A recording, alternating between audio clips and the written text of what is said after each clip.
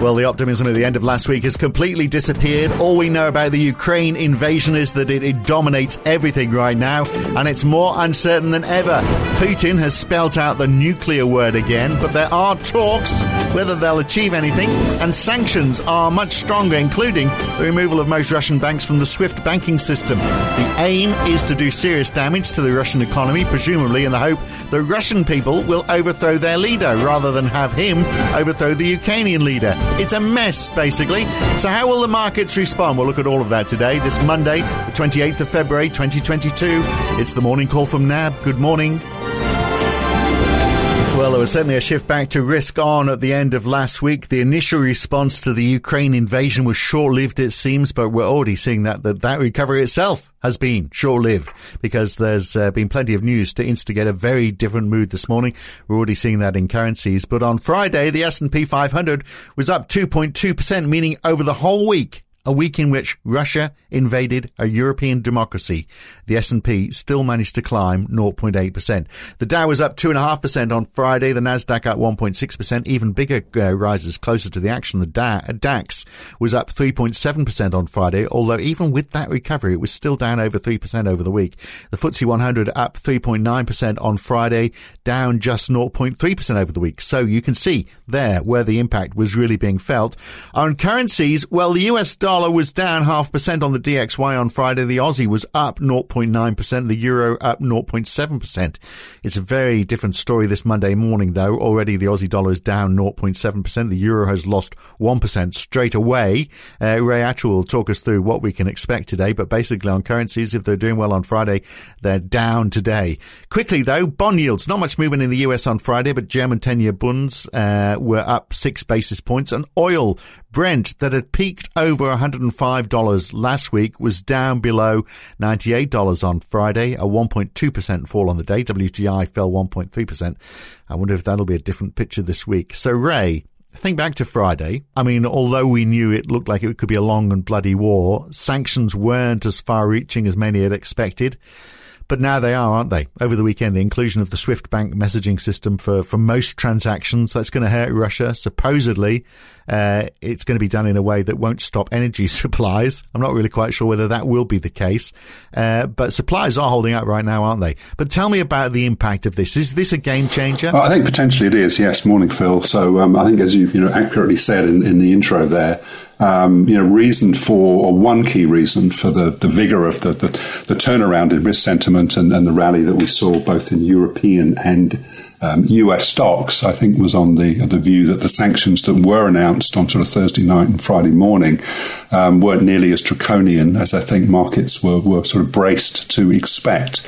And particularly the exclusion of the SWIFT global payment system from the list of sanctions was certainly one of those reasons, and obviously that's been turned on its head over the weekend. Although, as you say, the fact that it doesn't apply to all Russian banks presumably does mean that there is going to be some kind of conduit to allow Europe to continue to trade in oil and gas with Russia. That remains to be seen, of course. And then the other big development was the ban on the Russian central bank. So sanctions have been applied, and the headlines in the last sort of 15 minutes are saying that effectively, the rest of the world is not going to be dealing at all with Russia's central bank, and to the extent that locks it out of accessing its $643 billion worth of FX reserves. Has major implications both for the ability of the Russian central bank to defend the ruble, which hasn't yet opened, but I assume is going to be under sort of some sort of crisis stroke free fall to the extent that it can still trade without banks having access to SWIFT.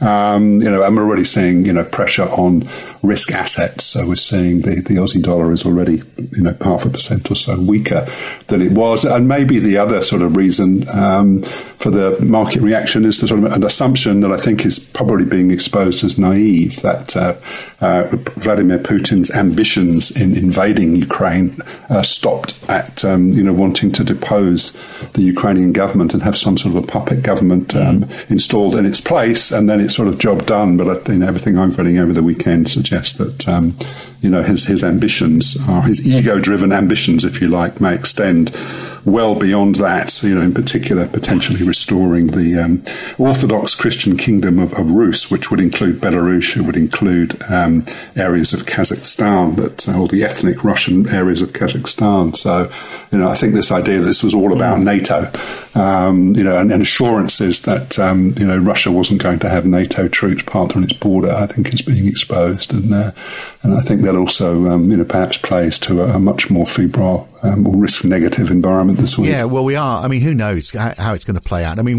let's give one bit of positive news. There's a lady called Bridget Kendall who was on the BBC News over the weekend. She was a former Moscow correspondent. Her take on why they haven't taken Kiev so far, and in fact, really taken any cities, when you would have thought the Russian army would be far stronger than people who've just managed to get hold of a Kalashnikov and were trying to defend their neighborhood.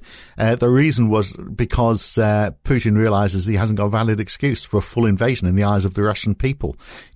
She talked about mothers having their sons conscripted to fight a war they don't believe in. And how popular is that going to be for the Russian leader? So the negotiations that we're seeing that are going to happen later on today in Belarus are an attempt to try and find an out, was sort of her take. I don't know, I'm sure that's a very optimistic outlook, because of course Putin's also saying that he's ramping up the readiness of their nuclear weapons as well.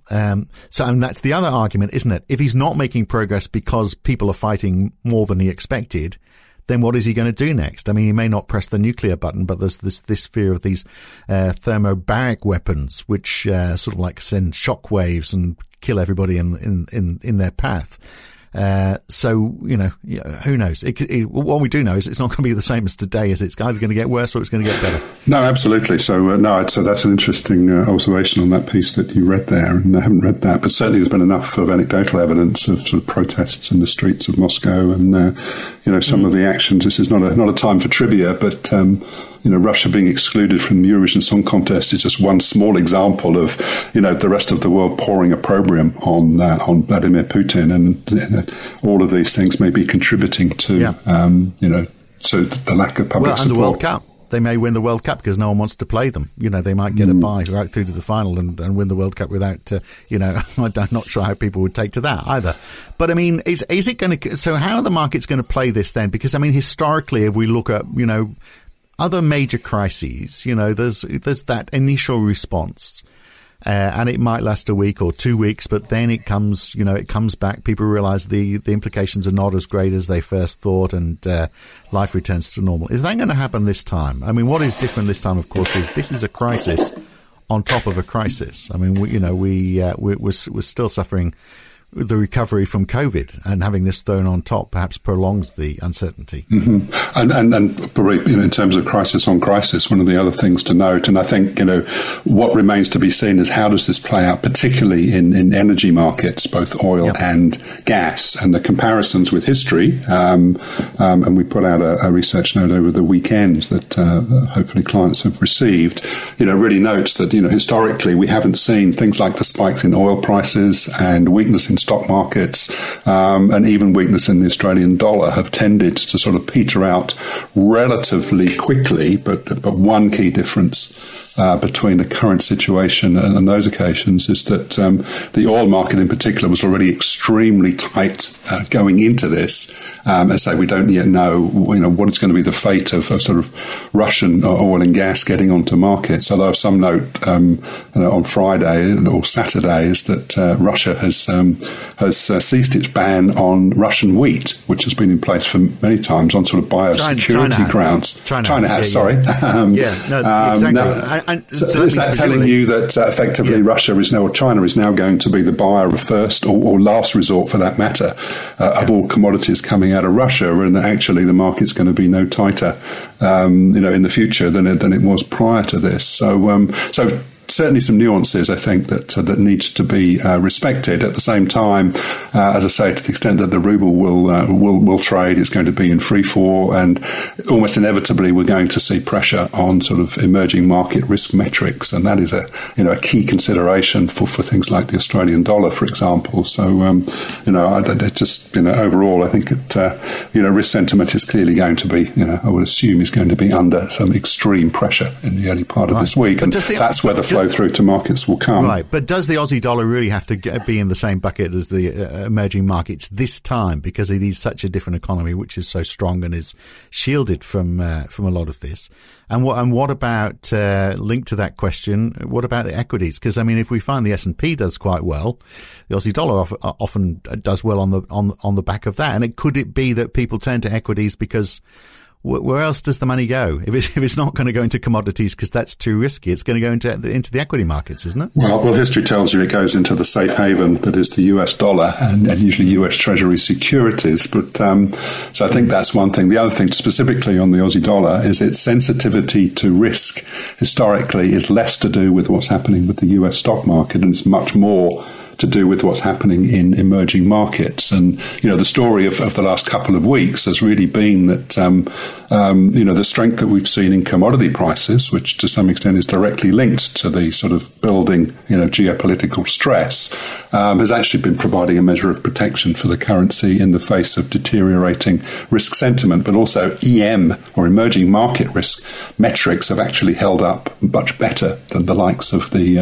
S&P or the NASDAQ, for example. So there's certainly been a two-way force there, and the interplay of those, is going to be important. But ultimately, if we did see, a major correction in risk sentiment in all its guises, that would almost certainly be the dominant influence as far as the Aussie dollar is concerned. Right. So a lot of demand for US Treasuries and a lot of demand for the US dollar. So that's where all the strength would be. Potentially, yes. And then obviously the other big question that's now being raised is, what does this mean for central bank policy? Obviously, some central banks have already started the process. Because, I mean, it is going to mean slower GDP, even if we have inflation. So we get back to that. We mentioned the stagflation word last week. But, I mean, can central banks really lift interest rates if they're seeing that this rising chance that stagflation could be a thing later this year? Well, it certainly is the case that historically central banks have looked through inflation that comes from a spike in oil prices, for example. And if we do see upward pressure there, as I'd written the word stagflation, we always recoil every time it comes halfway out of our mouth and then we put it back in, don't we? But I think you'd have to say that it's much less of a tail risk and it's moving to a little bit closer to the centre of the radar. But we had various central bank commentary over the weekend. We had James Bullard, we had Christopher Waller, we had Christine Lagarde from the ECB, and they're all acknowledging the risks that there is going to be some impact on growth. Lagarde says in terms of uncertainty and how that plays to both consumer spending and business investment, but without saying that necessarily has implications for ECB policy. But that will be important, because if ECB plans, or certainly the rhetoric that suggests that they're going to make a fairly substantial change or a hawkish tilt as early as their March 10th meeting, that is a very positive euro development as and when we get through this period of geopolitical stress. And that has implications for the broad dollar, and it has implications for the Aussie dollar. Now, if those plans get put on hold, then that could feed through potentially to a US dollar that will remain stronger for longer. Yeah, it's looking more and more likely that way, isn't it?